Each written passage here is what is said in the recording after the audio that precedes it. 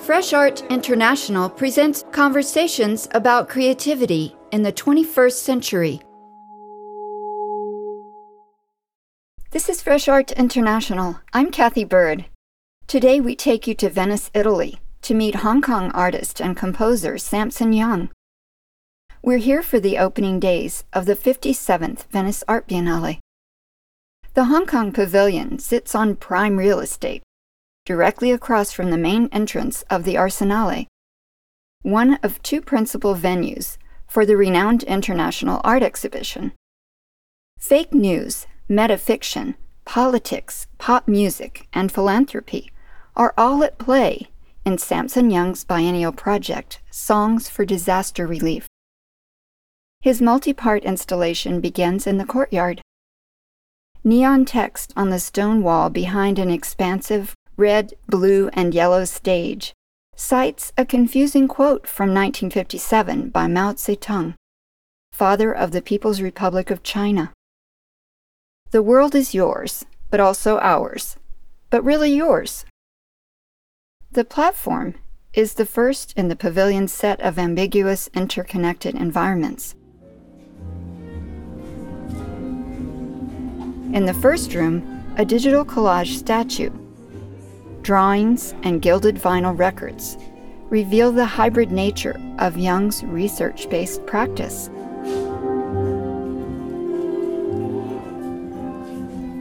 I enter the next room by passing through a velvet curtain.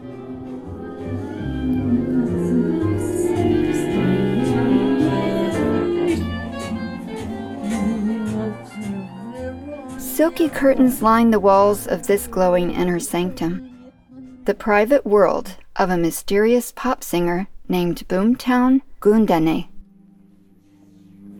And the only water flowing is the bitter stain of tears. And the Christmas bells that ring there are the clanging chimes of doom. Well, tonight, thank God. A video of the singer's eerie performance on a frosty outdoor stage in North Dakota is projected onto the folds of fabric that cover the back wall.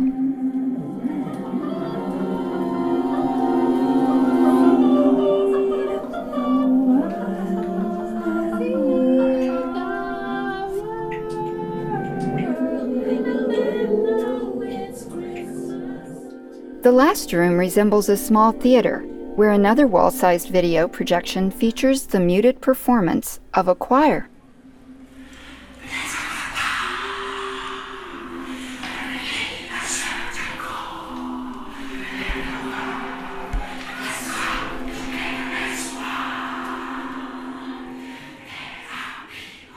Samson Young joins me when I venture back outside into the sunlight. Perched on the edge of the stage, we talk about the stories behind his project. The running theme throughout the exhibition is, of course, charity singles, but also another larger theme that for me ties everything together is the idea of failed aspiration and how to look back at the beginning of moments of aspiration, even if an aspiration has failed by today's sort of measurement and judgment, and could we reconcile the product that we now see with the benefit of hindsight of history, and then also the purity of the aspiration that started the process which generated this problematic product. So I didn't conceive of a show just for the biennial.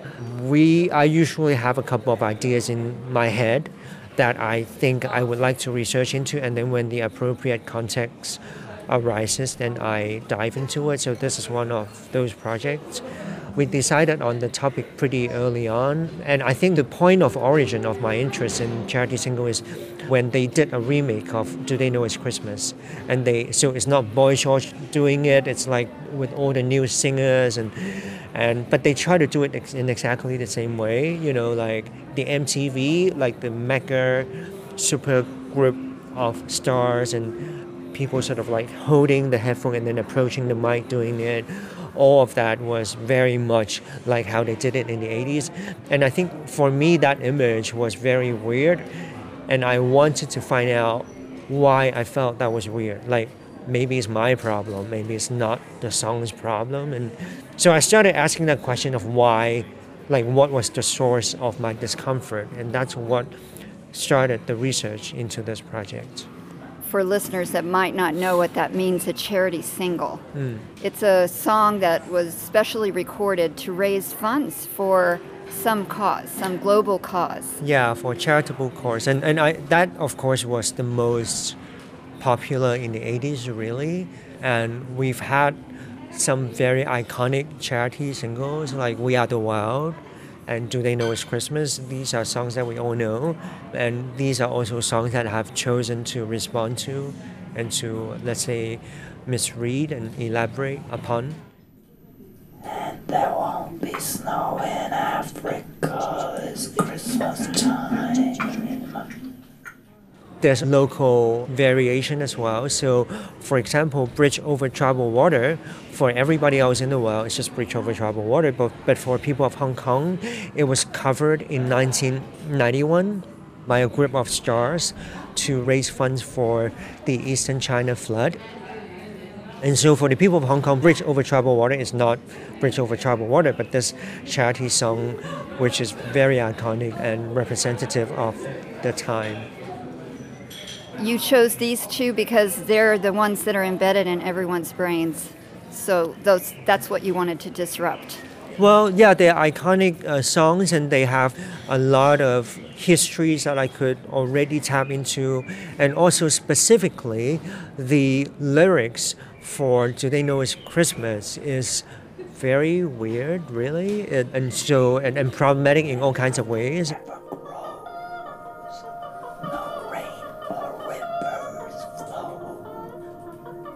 Do they know it's Christmas time at all? The reason why I've chosen Do They Know It's Christmas is specifically because I found this piece of news on the internet about a group of unemployed musicians from Cape Town who had produced a response to Do They Know It's Christmas, and they call that song Yes We Do.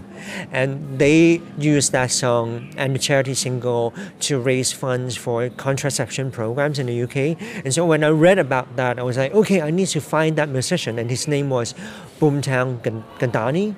And so I asked my Cape Town musician friends to help me hunt down this person.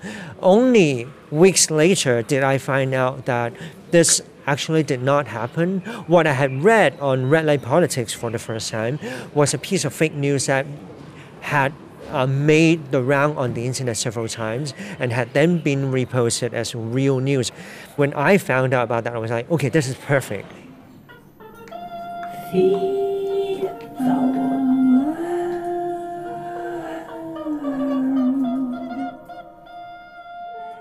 If you are doing Do They Know It's Christmas, you know, We Are the World is a good sort of song to match it. And I've chosen a very specific chorus to sing this piece. It's a Federation of Trade Union chorus.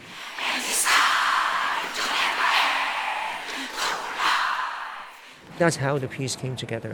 So let's describe what the experience is for those people who enter the space. There's this sculpture, this mélange, assemblage kind of sculpture that represents your brain. Yeah, it's kind of like a collage of all of the different elements that I came across in the research. I have invented this fictional character called Boomtown Gandhi, which of course refers to this fake news, and I try to recreate the world in which he inhabits.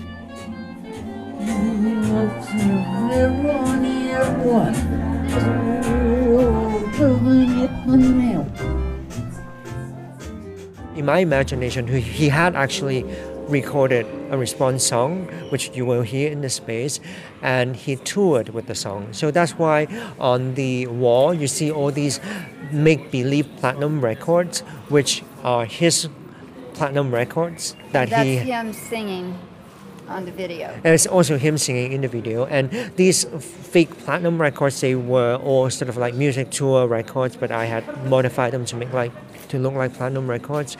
And the statue that you see in the middle of the room is basically the main image of the concert tour, but made into a 3D object. We fabricated that object with 3D printing. So it's made to look like bronze, but it sits on a mirror. And so if it was made of real bronze, the mirror would never support it. Yeah. So part of the fake. Yeah.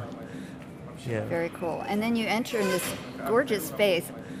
That's fictional characters' living room. Like, these are furnitures that I have chosen, and of course some are actually very ugly, but in my imagination these are all things that the fictional character would appreciate. And it's actually partly autobiographical, because I've actually mixed into the fictional character's story a bit of my family history. And so inside of that room you also see objects that belong to my personal collection. There's like an award that I had won before, and then like photographs and these things that belong to me. So this sort of like meta fiction, that sort of idea I have used in other pieces before, and this is the fourth time I've collaborated with this particular singer. Every time when I make a meta fiction, I use this singer, and he's part me and part him. The second room has whispering singers. It's a trade union chorus performing a sort of what I call muted version of We Are the World. So the Federation of Trade Union in Hong Kong is a very unusual organization in that they are pro-labor. They've also had a long history and association with Beijing and the Communist Party.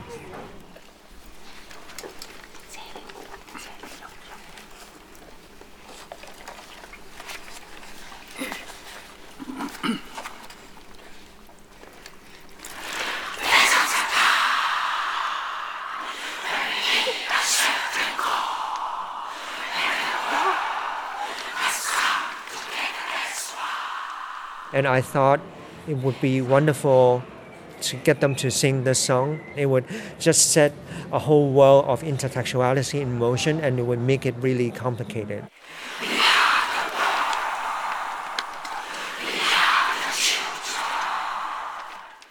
I had also promised them that I'm not going to try to make fun of them.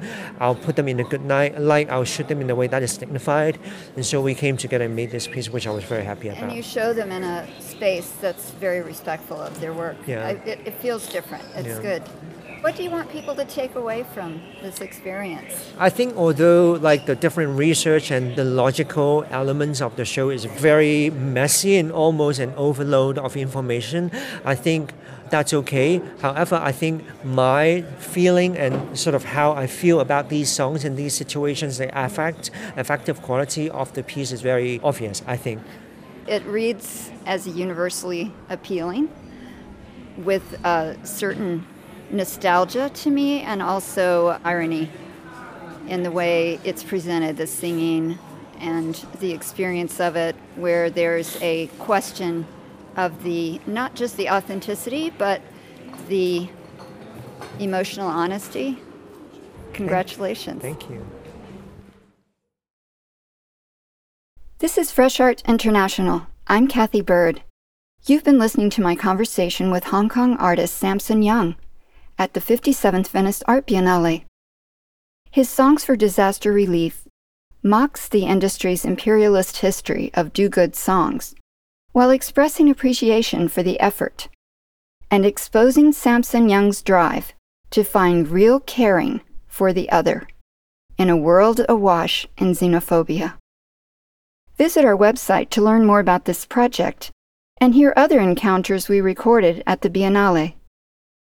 If you like what you're hearing, please let us know at Fresh Art INTL. Thank you for listening. Stay tuned for more contemporary art talk.